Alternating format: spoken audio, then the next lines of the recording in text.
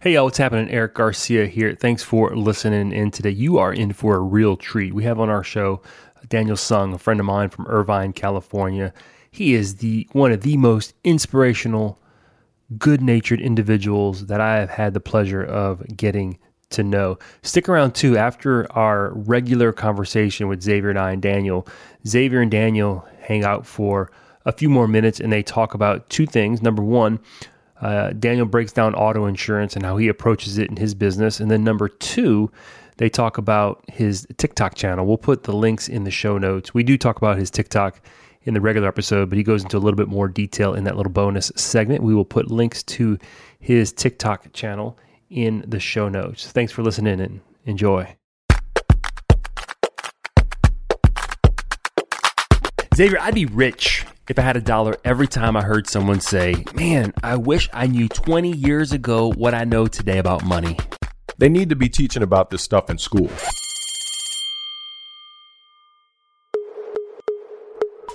Like the power of investing early. Compound interest. That alone would impact lives. Understanding and planning for taxes. Understanding the difference between both good debt and bad debt. Eric, what about all the stuff about money that business owners need to know? What kind of insurance should you be buying? The importance of contributing towards your retirement. They don't teach any of this stuff in school. Y'all sit back, get ready, because we are talking stuff about money they didn't teach you in school that you need to know. Welcome back to the Stuff About Money They Didn't Teach You in School podcast. I am Eric Garcia, certified financial planner, and I'm joined with my co-host, Xavier Angel, certified financial planner. Xavier, what is happening, man? Not much, man. Everything is good today, Eric. Look at you good. Looking all spiffy today. I dressed up. You outdressed me today. I did. It normally never happens. Unless you've been coming to the office in shorts and a t-shirt the past couple of days. I'm calling you out. I have been coming in shorts and a t-shirt, but so we got a call from church, and church had asked us to go out and do a wellness check on a parishioner.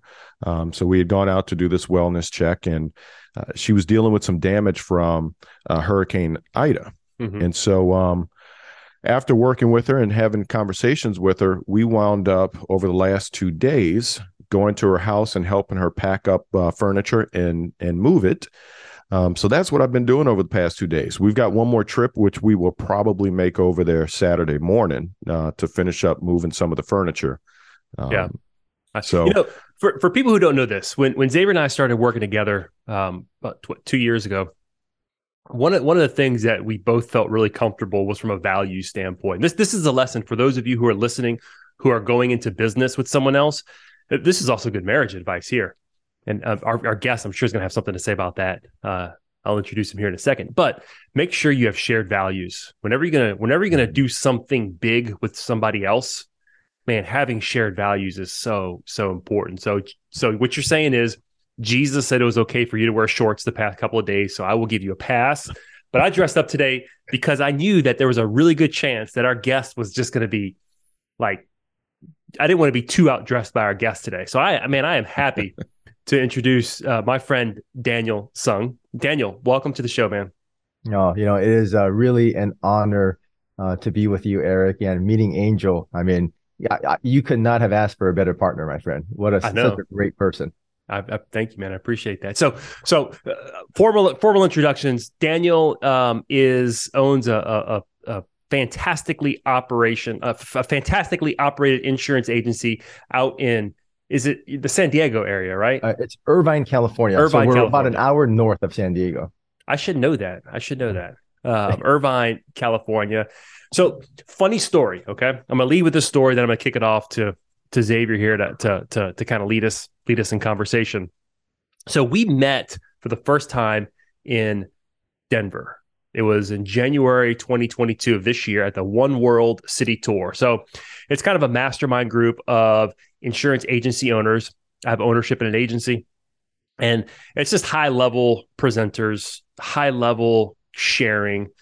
So we met for the first time there. And I told my daughter, my daughter's 15. I said, hey, I'm hanging out with TikTok famous Daniel Sung. And she's like, what?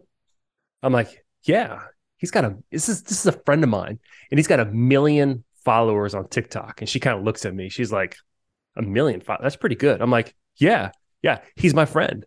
So she's like, well, how'd you meet him? I'm like, how does anybody meet these days? I met him online. That's awesome. But here's what's interesting. We met in person. I think you and I have maybe just less than an hour of actual FaceTime. And yet I feel like we've been able to, through social media, through some of the groups we participate in, forge really deep relationships. Mm-hmm. And if there's one thing as a financial planner, we talk a lot about money and net worth and money. But man, some of my most valuable assets, if I can call them assets, are relationships that I've been able to build with people who pour into me, who I can watch, who are mentors, that leave lives, just good examples that make me want to be better. And that's why I'm excited to have you on. With that, Xavier, I know Xavier's real interested in having a conversation with you. I think there's some I think he listened to some other shows that you were on. There's some things that you said that just resonated, and I've got some questions here, but I'm gonna let Xavier lead this conversation. So Xavier, man, go for it. So Daniel, one of the things that we always start our conversation off is asking our guest, what is one thing about money that you wish you would have known 20 years ago? I'm going to hold off on that, and I'm going to come back and ask you that later in the show, because I really want to get to some of the meat and the potatoes. As I was listening to your story on some of your previous podcasts, it touched me, because I'm sitting there thinking and I'm listening. I'm like, wow, your story is where my mother was when she was raising me, and listening to the sacrifices and the struggles that you guys went through in order to get to where you are today, with having 4 girls and a boy, was just to me was just sat strong with me. So one of the things that I heard you talk about in your podcast is it's a model that you have. If it's to be, then it's up to me. So let's start there. Share with the audience, where did that come from? How does it, and where is it in your life today? How did it get you to where you are today? Yeah. And, it comes from, because growing up, I was never the smartest kid in the room. And I had a lot of insecurities. I had a lot of damage in my life from a very young age. I grew up in Korea in 1979. And, when you talk about the country, I mean, this is where we were living on a pig farm, and, we had an outhouse, and my mom, the first real trauma was my mom left us when we were 3 years old. So it was my dad, my older sister, me. We wake up one day and my dad says, mom's not going to be here anymore. And as a 3-year-old, you don't really understand what that means. So at the age of 5, he brought us over here, and I don't think we talk about this enough. And whenever I meet somebody new, especially guys, right? When we meet somebody new, we want to talk about all of our accolades, all of our achievements. And we have this going on. I own this company. And we size each other up pretty quickly, because you want to know who you're speaking with. But the most thing that we have in common are our struggles, right? And so I grew up very insecure. I flunked first grade. And that next year that school started, all my friends were second graders now, but I was a first grader, so nobody wanted to play with me. So during recess, lunch, that was probably the worst times of my life, because what do? You hang out with your friends, but I had no friends. So I would walk really fast to the basketball court, try to spend about 5 minutes there. And then I would walk really fast to the soccer field, try to spend about 5 minutes there. Because if you look like you're walking around and really fast, you look like you're busy. You have somewhere to go, right? And then when I couldn't do that forever, I would go to the bathroom. So I grew up very insecure. and felt very like I had a bad hand of cards. But and all the struggles that we went to, I finally realized that if anything's going to change in my life, it was going to be because of me, because of that work that I put in, the actions that I took. It wasn't about having an advantage, having a benefit. I have a lot of friends who they grew up wealthy. Their parents bought them a car. Their parents helped them get through college. Their parents helped them start a business. So when we got married at the age of 24 and 23, they were light years ahead of us. But no matter what happens, it's how you handle the situation. And that's kind of where that came up. If it's to be, it's up to me. And there's no excuses. And we're going to work with what we have. And I love that. Again, that's one of the things that stood out to me the most, but also with some of the other things I heard you mention. So early on, right, you get out of college and you wound up going into the mortgage industry. You spent time in the mortgage industry. We had that whole bubble burst. And at one point, you guys were living on food stamps, if I'm correct. And I'm assuming that insecurity that you had early on life wound up coming back later down the line. You talked about how you were ashamed to go into the grocery store with your wife because she was purchasing food stamps. Tell me, how and when did that insecurity really change and go to having discipline and having authority? And what was the cause of that? Yeah. So right after high school, I wasn't smart enough to go to college. So I enlisted in the United States Marine Corps. So I spent 4 years there, best times of my life. And then I got out of college and I started going to school, and I got married during that time. So now that I'm married, I was a man. So I should support my family. So I got a part-time job. First job ever in my life. I walk into a mortgage company. Within 5 minutes, I'm on the phone selling mortgages. And after a while, I started getting good at it. And I thought, okay, I can get used to this. 6 months. Now we do everything by impulse. So we got married by impulse, and we said 6 months of me being in the mortgage business, I said, we can do this on our own. So we opened up shop. We had about 15 loan officers, about 4 processors. I mean, Angel, we were making money that I never even imagined. Now, not coming from money. And then all of a sudden, I remember with my own pen selling mortgages, not the business, but just my pen. My best month was 100,000. The next month, 75. The next month, 50. So in a quarter, personally, I made $225,000. Wow. Again, not coming from money, being 25, 26 years old, completely reckless. I bought a couple BMWs, couple Mercedes, several homes. My wife and I, we would go out and spend money like it was going to last forever. And then 2007 hit. Now, we weren't these big companies where we could sustain and self-fund for a couple of years. So it hit us pretty hard. And then, we went through bankruptcy. We lost our homes. I mean, I moved around so much. I never updated my driver's license with our new address. And for a period of time, I sold my car, but we went down to $200 in my pocket. That was it. That was all the money I ever had. It was just $200, and I had it with me. It wasn't in the bank. It was in my left pocket. And then my wife came home one day, and she came home from the grocery store, Ralph's out here, and she's putting the groceries away. She's in the kitchen. I'm helping her with the groceries. And she starts putting the groceries away, and she says, "Oh, I ran into so-and-so in line." And I said, "Please tell me they were in front of you, so they pay first and leave." And she said, "No, they were behind me." And I paused, and I saw the groceries, so I know she purchased them. And I said, "Did you pay with the WIC checks out here with the food stamps?" And she said, "Well, of course I did. What are you talking about?" And I told her, "You paid with food stamps in front of that friend." And I got really upset. And for about a week, I didn't talk to her.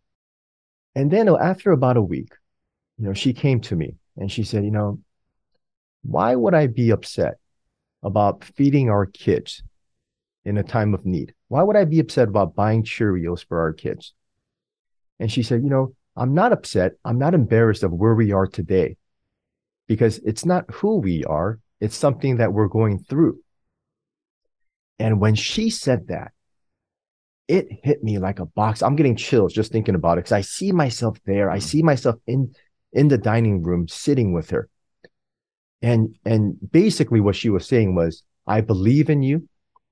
I believe you're going to get us out of this. I believe this is temporary.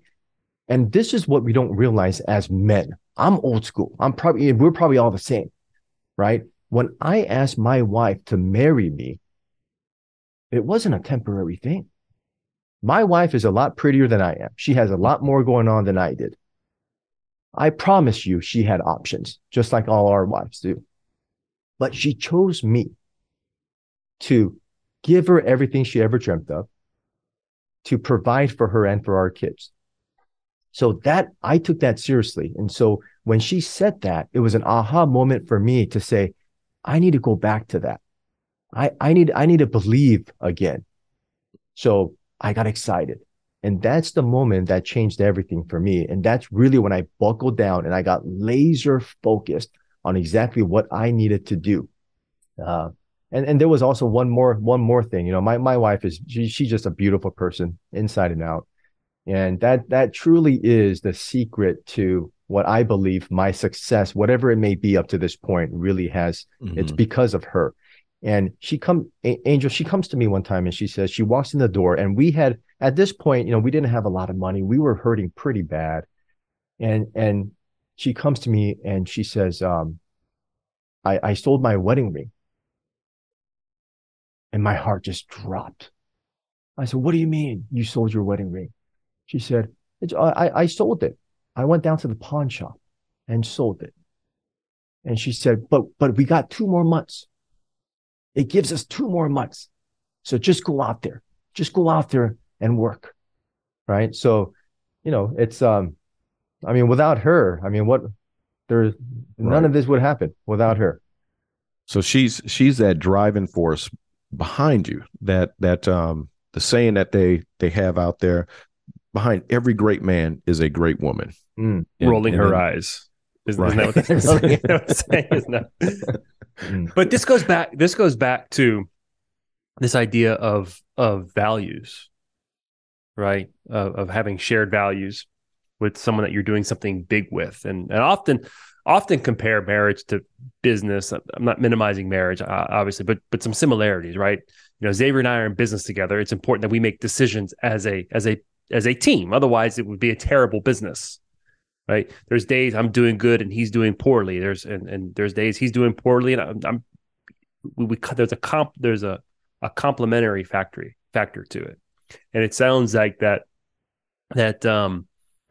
Christina gave you cast the vision when you didn't have it. She was security when you couldn't find it anywhere else. Some of the best marriage advice I was given was, when you're married, you need to give 100%. You give 100%, she gives 100%. Because one day, both of you are just going to give 50%. And at least that way, you're still meeting in the middle. Mm-hmm. So both of you need to be giving 100% every single day, because there's going to be one day where I'm going to give nothing and I'm going to need her 100% or her 75%. I'm going to need her to pull me up. And that sounds like your wife gave you the security that gave you the foundation to go out and be successful, and the vision, cast the vision of where you can be as opposed to where I am. Yeah. And I really do believe every successful person, you know, it starts in the home. It really does. As we all have kids, you know, growing up, you don't really see it. But when I go to my kids' school to pick them up, I see, you can look at a child and see what type of home they have, what type of family values that the parents are teaching. And, you know, success really does start from the home, and they don't teach that in school, just like the same as finances. They don't teach it. I wish I had 10% of the knowledge that I had about money today as a child, because my parents were immigrants. They came here, they had a couple $100. They would buy a t-shirt for $1, sell it for $2. Never really learned about money, never understood money. And so they couldn't teach us about it. But so we had to learn everything on our own. But if this was around, just imagine where we would all be. If our podcast was around. Exactly. Man, if podcasts were around. Daniel, so you've got 4 children, 3 girls and 1 boy, correct? 5. 4 girls, 1 boy. 4 girls. Mm-hmm. So we know you've got a busy future coming up, and I think all 4 girls are still teenagers. Yeah, they are. You know, do you do the math about what you're assuming? We actually had the episode may actually drop before people listen to this one on. We did 2 back-to-back episodes with the owner of the wedding magazine here in New Orleans, and we talked about the cost of weddings. Do you ever do the mental math of like, oh my God, if we follow the traditional course, you got 4 weddings. Weddings aren't cheap, right? Well, not only that, even college. And it's interesting enough. I'm talking to you guys today because we have a friend's child. They go to Tulane. Oh yeah, okay. And the residents of California going to Tulane, and that is not that's a pretty penny right there. Yeah, thinking about what they're paying for that. That's where I graduated from. Is that right? Wonderful. Yeah. Ranked 16th right now, college football, Tulane. All right. So what are some of those values that you're teaching the children? You know, they've seen you guys go from one end of the spectrum to being successful and running a successful property and casualty company. What are you guys teaching them in the home? You know, we talked about that home life earlier. We talked about the values. What are you guys working with them on to understand? Well, what's really nice is from a very, very young age, I started my kids a ledger. And it wasn't, I didn't want to get too deep into it, but when they were right around 6 or 7, I started an Excel spreadsheet for them. So we would have money in, money out, and it was basically just a bank statement. So when mommy, daddy, grandma, uncle, anybody would give them money, they would record it, but 50% goes into their piggy bank. And at the end of the month, we would see what comes in and what comes out. And then we would do it by quarter and then do it by year. So every child, except for my 8-year-old right now, every child does that. And so what I'll do is I'll spot check them. Every once in a while, I'll spot check them and I'll say, is your ledger up to date? They said, yes, Daddy. I'll take a look at it. If it is up to date, they get another $10. If it's not, then they owe me $10. And what we started doing was we started giving them commissions from a very young age. And I love it. You know, we're big on chores, but we're really not. My wife has this thing, you know, when she grew up, her mom kind of did everything around the house. So we don't make chores such a big thing because I think once they get married and have their own kids, they're going to figure it out. Mm-hmm. But what we do is we give them commission and we said, you know what, you can spend this however you want to spend it after you save a portion of it. But what we started noticing was they started thinking about the value of $1. They would always ask to go to Target. And when it was mommy and daddy's money, they would just buy whatever they could, even if they didn't need it. Now we go to Target. I said, of course we can. Bring your wallet. My 12-year-old daughter, I see her picking something up and looking at it for a couple seconds and really thinking, do I really need this? Do I really want to spend $11 on this? Because it's her own money. So from a very young age, we started practicing a lot of those financial intelligence. Yeah. And it's really helped along the way. So now they get very excited when they have $500 in their bank account. But that's the base where they don't want to go below that. So now they have a new goal to get to 600. So 500s are zero. Exactly. That's their new zero now. Yeah. And what we did was in California, when you turn 14, I could put them on our payroll. So they come in once a month or however. And what we did was we set up a 401k account for them as well. Mm-hmm. So just trying to set them up. Yeah, nice. I told my wife, once they become an adult, if they mess everything up, if they do everything wrong, at least we'll have this for them. How do you balance this is a conversation that I have often with clients who are successful, okay, who have come from struggle, and that struggle kind of was a teacher, right? They learned from struggle. And oftentimes, I think sometimes we have to rethink our philosophy of struggle and not see struggle always as bad. Oftentimes we need struggle. That's the only way we can grow is through struggle. So how do you, as a successful business owner who understands the impact and the teacher that struggle can be, how do you avoid robbing your kids the opportunity to learn lessons that they can only learn through struggle? Great question. And I probably approach this in a different way than a lot of people do. I'm not a believer in that, when I started driving, my uncle gave me his 1984 Nissan Sentra with roll-up windows, and it broke down every 5 miles. So my kids are going to have the same experience. I'm just not a big believer in that, because my path was my path. There's a lot of successful people, even agency owners that we know, where it's generational, right? They didn't start a scratch agency. They were able to go into the family business and grow it even more. So I don't necessarily want them to struggle the same way that I did. And I think that's a benefit of having a generation go through that. I always tell my kids, one generation is going to pay the price. It doesn't mean that we're better or worse, but one generation has to pay the price. Mommy and daddy's parents tried, right? Grandma, grandpa, they tried their best, but they just didn't get there. So does that mean mommy and daddy, when we get there, we're not going to support grandma and grandpa? No way, right? They tried. Now it's our turn. So I think there's going to be a lot of growth that comes with not going through financial struggles, but we want to just support them every which way along the way. And we want to, and I think our kids are going to do a lot better than we are. I think it's everyone's obligation to do better than the parents. And I don't know if this really answers your question, Eric, but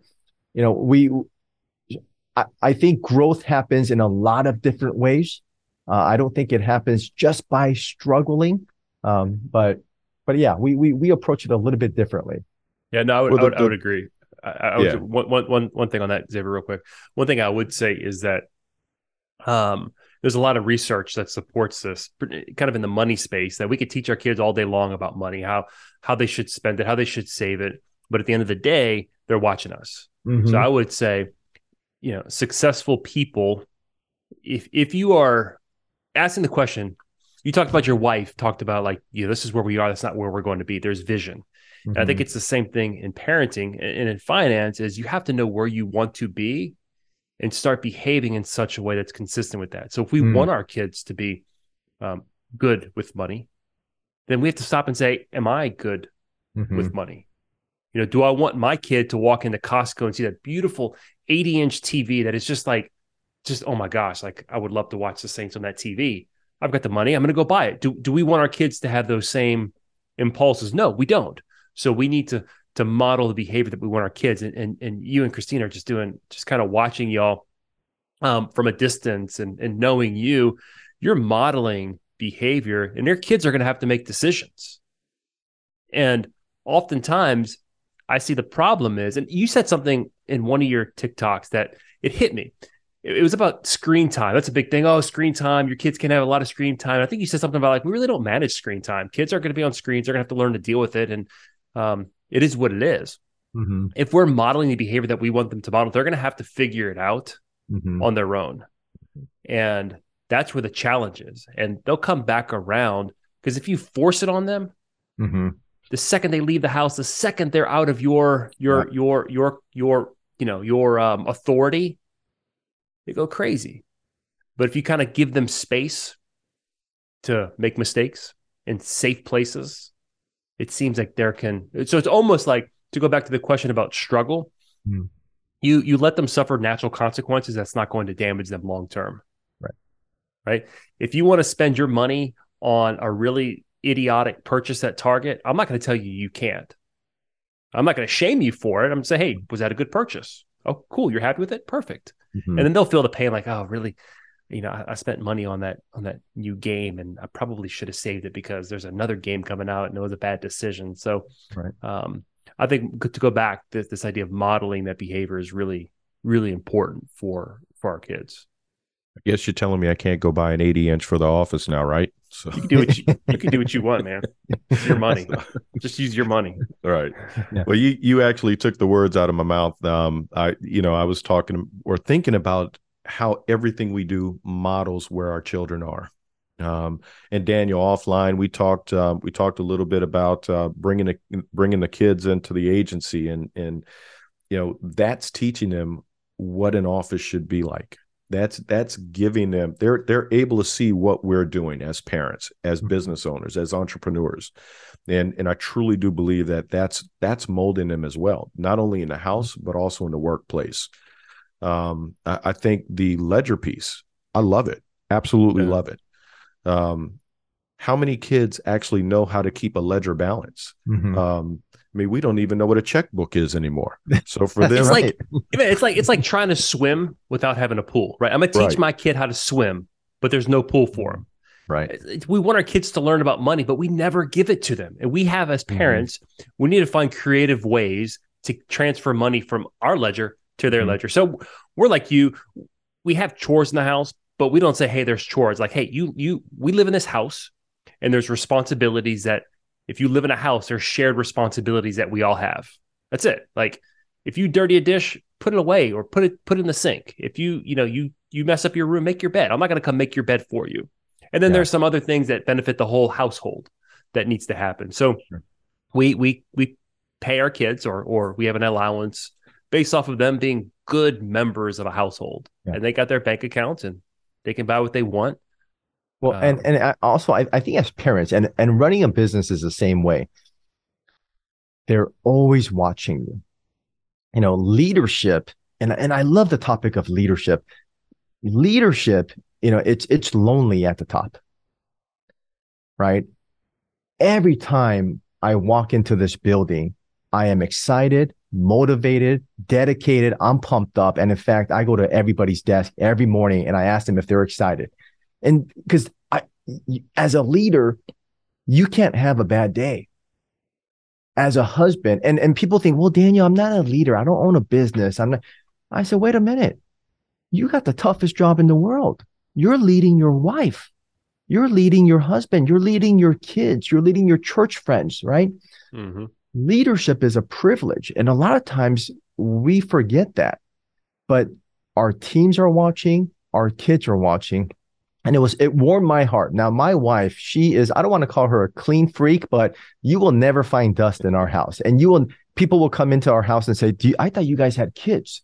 There's no toys laying around. Everything is just always very neat. Right after dinner, she's cleaning up. Now, my kids have watched her for years and years and years. So my wife and I will go away on a trip and my mom will come over. She'll spend a few nights with us. And when we come back, she says, did you tell your kids to wipe the floor after dinner? We said, no. They put the shoes away, the way they've put their napkins away. They mimic my wife. They're vacuuming every day.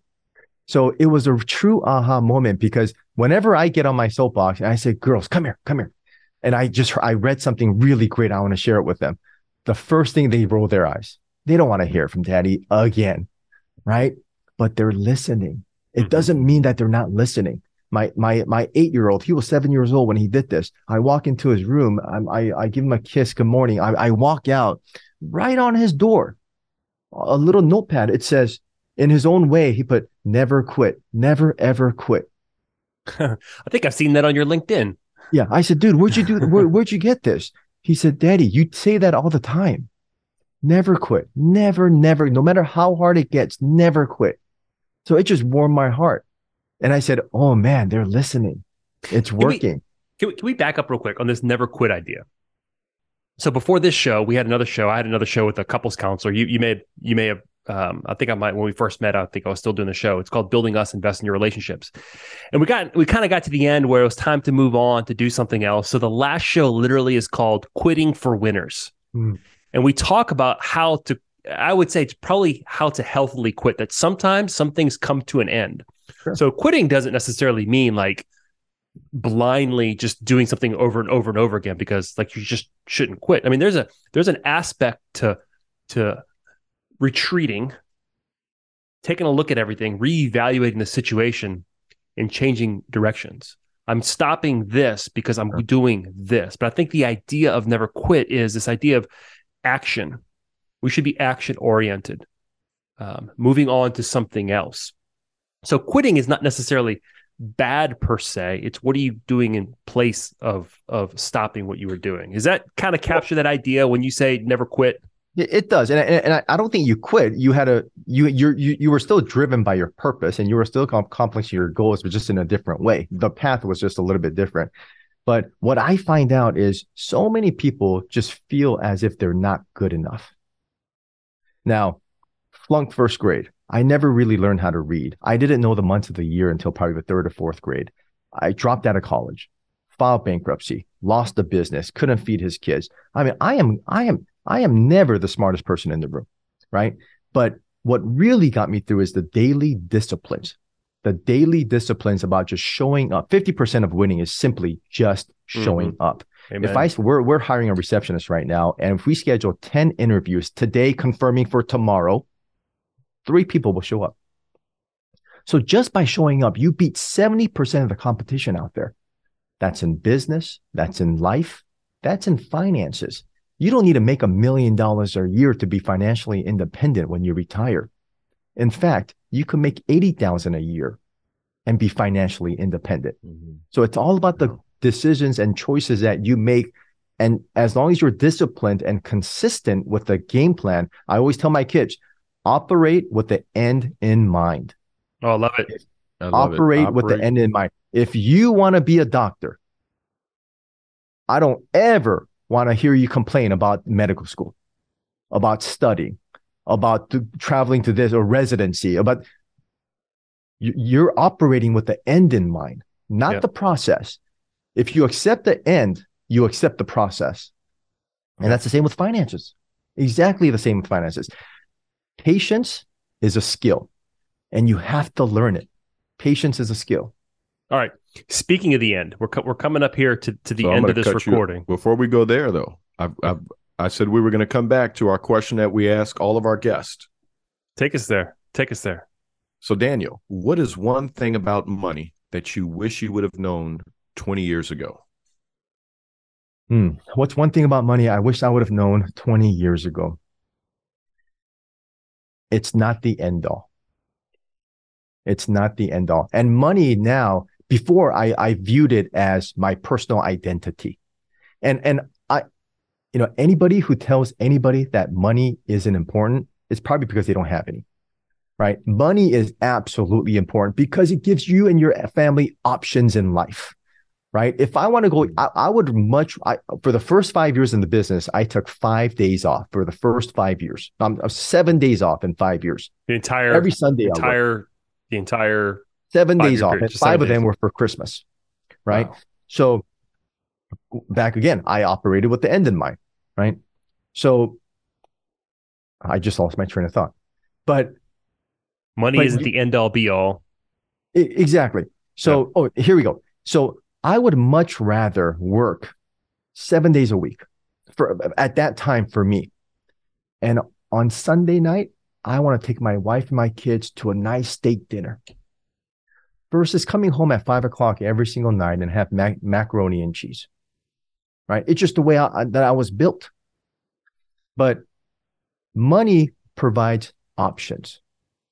It determines where you live, the safety of your vehicle if you get into an accident, the clothes that you wear, the friends that you have. And the friends are important because it's a mindset, right? Who are you hanging around with? So now I see money as a tool, as a tool to help as many people as we can. And my relationship with money now is a lot better than it's ever been. But I do believe money is it's one of the measuring tools for success. I really do. And the more revenue I can generate here at the agency, the more families I can help. One of the proud moments for me this year is one of my risk managers, an immigrant from Turkey, didn't know anybody when he moved here. His whole family's back in Turkey, got married, has 2 kids, has a wonderful career. He bought a house a couple months ago. Unbelievable feeling. I was there during the escrow close. We went during the inspection. I was there with him the whole way. So just knowing that how many people we're providing lives for, right? By growing our agencies and businesses. But money, I view it as a tool now. There's a Harvard study that says this. It said money does lead to happiness, but it's not how much you have, it's how you spend it. How we spend money is tied to our level of happiness. And they find that the people who are the happiest are the ones who spend on others. Yes. That's why give to others is our 5th pillar of financial security, give to others. It used to be just kind of know where your money is, plan where you want it to go, squash debt, save for tomorrow. And then about a year into that, I'm like, you know what? Most successful people, not most, almost every single successful person is giving in some way to other people, monetarily, through mentorship, through different types of support.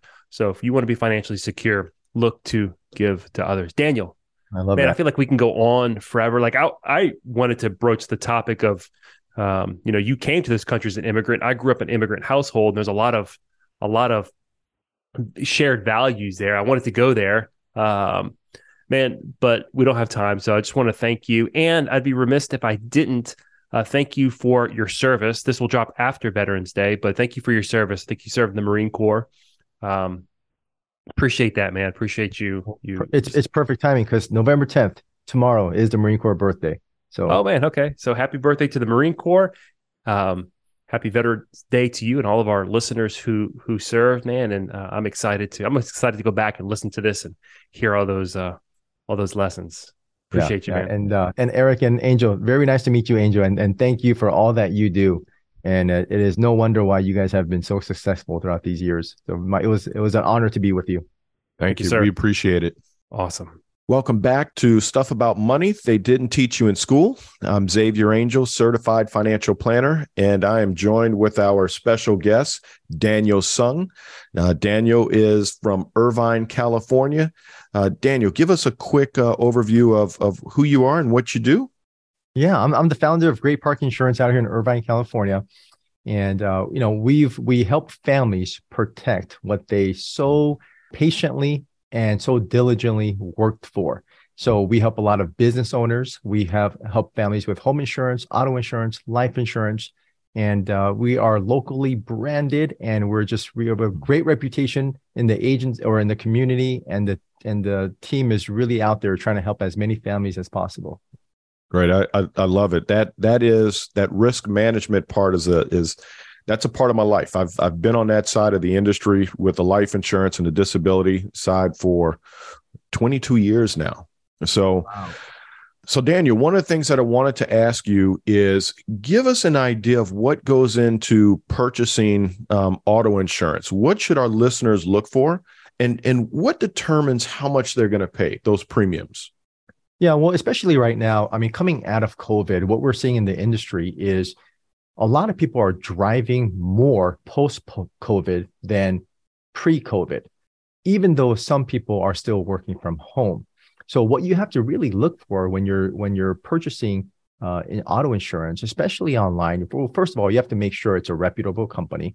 And what you want to do is you really do want to talk to an agent. You want to talk to somebody over the phone where you can ask questions, because a lot of people, if you're not in the industry, you are not going to take time out of your day to learn about your policy and what covers what and why you have deductibles. For example, there's liability coverage on an auto insurance policy. Well, California state minimums are $15,000, $30,000.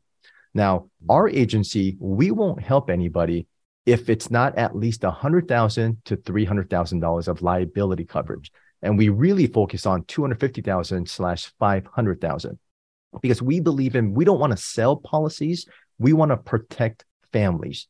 And this is kind of I have to brag a little bit about our team here because the team makes me look a lot better than I really am. But Great Park Insurance is the highest rated insurance agency in the country on Yelp, when we have a wonderful reputation of always doing the right thing. But let me just talk about how liability coverage really works. So the first number, let's say it's 100,000. That 100,000 will cover you, will protect you if you cause an accident to somebody else. The 300,000, but that's per person, let's say. So let's say there's 3 people in the vehicle. If they have injuries of each person has 100,000, well, that's a perfect scenario because if there's 3 people, they get paid 100,000 each, and that's where that second number comes from, 300,000, and that's the total 300,000 per accident. So let's say one person has $200,000 of damage or medical bills. Well, per person, your policy will cover 100,000, and that's where we feel that they are underinsured. And that's why we always recommend an umbrella policy to go on top of your homeowners, your auto insurance, and your rental properties. So always remember, the first number of 100,000 is per person, and that second number is per accident. Wow. Thank you for that. And that's something that they can all take back and listen. I've got clients now that are just getting out of college, and those are some of the questions that they are asking. So we're definitely going to get this out to you. And you mentioned about minimums on what you guys are going out there and making those recommendations, because you guys are not selling a policy, correct? You guys are managing that risk or that potential risk that could occur in the event of an accident. So look, guys, that you've got the TikTok. Do you want to tell everyone about the TikTok so they can follow you on TikTok? I would love to. It's we started this as a family channel. My daughter, a couple of years ago, she bought me a Christmas book, and it was a 365 jokes, one joke per day, and I was just gonna read it on TikTok and make a video. But it evolved. It became a lot more than what we thought it was going to be. So, but what we do is my wife and I, we do it together, and we talk about marriage, right? All the things that we went through, all the struggles and all the happy times, and how to have a really healthy marriage. We talk about raising children, all the things that we went through, and we have 5 kids, 4 girls, 1 boy, and I have 4 teenagers right now. So we're in the thick of things. So it's really fun. And I also do this thing called the perfect bite. I get this massive bowl of rice and I take a big bite out of it and a big onion as well. So it's silly. It's actually really encouraging. One of the best things about our TikTok that I never thought would happen is we get messages every single day from people all across the country. One gentleman this morning said, Daniel, my dad was really abusive. I never wanted to get married. I hate my dad. But after seeing you and your kids, you really want to make me have a family. So it's all those people that we're helping. Because I always said this, there's going to be that one person that says that one thing at that one moment in your life that will change yours and your family's trajectory for the rest of your life. And you're going to change generations and you're going to leave a great legacy. So I appreciate everybody that follows us, and it's Sung Life. Sung Life, and that's SEONG. Sung. That's right. And so, well, Daniel, I appreciate you taking the time with us today. Guys, if you like what you're hearing, please follow us anywhere that you get your podcast. Also, we have everything. Our library is online, www.plan-wisely.com. Look forward to hearing from you guys. Have a great day. Information presented and discussed on the Stuff About Money podcast is for educational purposes only and does not constitute direct financial advice. Consult with a qualified financial advisor prior to implementing any strategies discussed. Eric Garcia and Xavier Angel's branch office is located in New Orleans, Louisiana. The branch phone number is 504-218-5479. Securities offered through Royal Alliance Associates Incorporated, member FINRA SIPC. Advisory services offered through New Century Financial Group, LLC, a registered investment advisor not affiliated with Royal Alliance Associates Incorporated.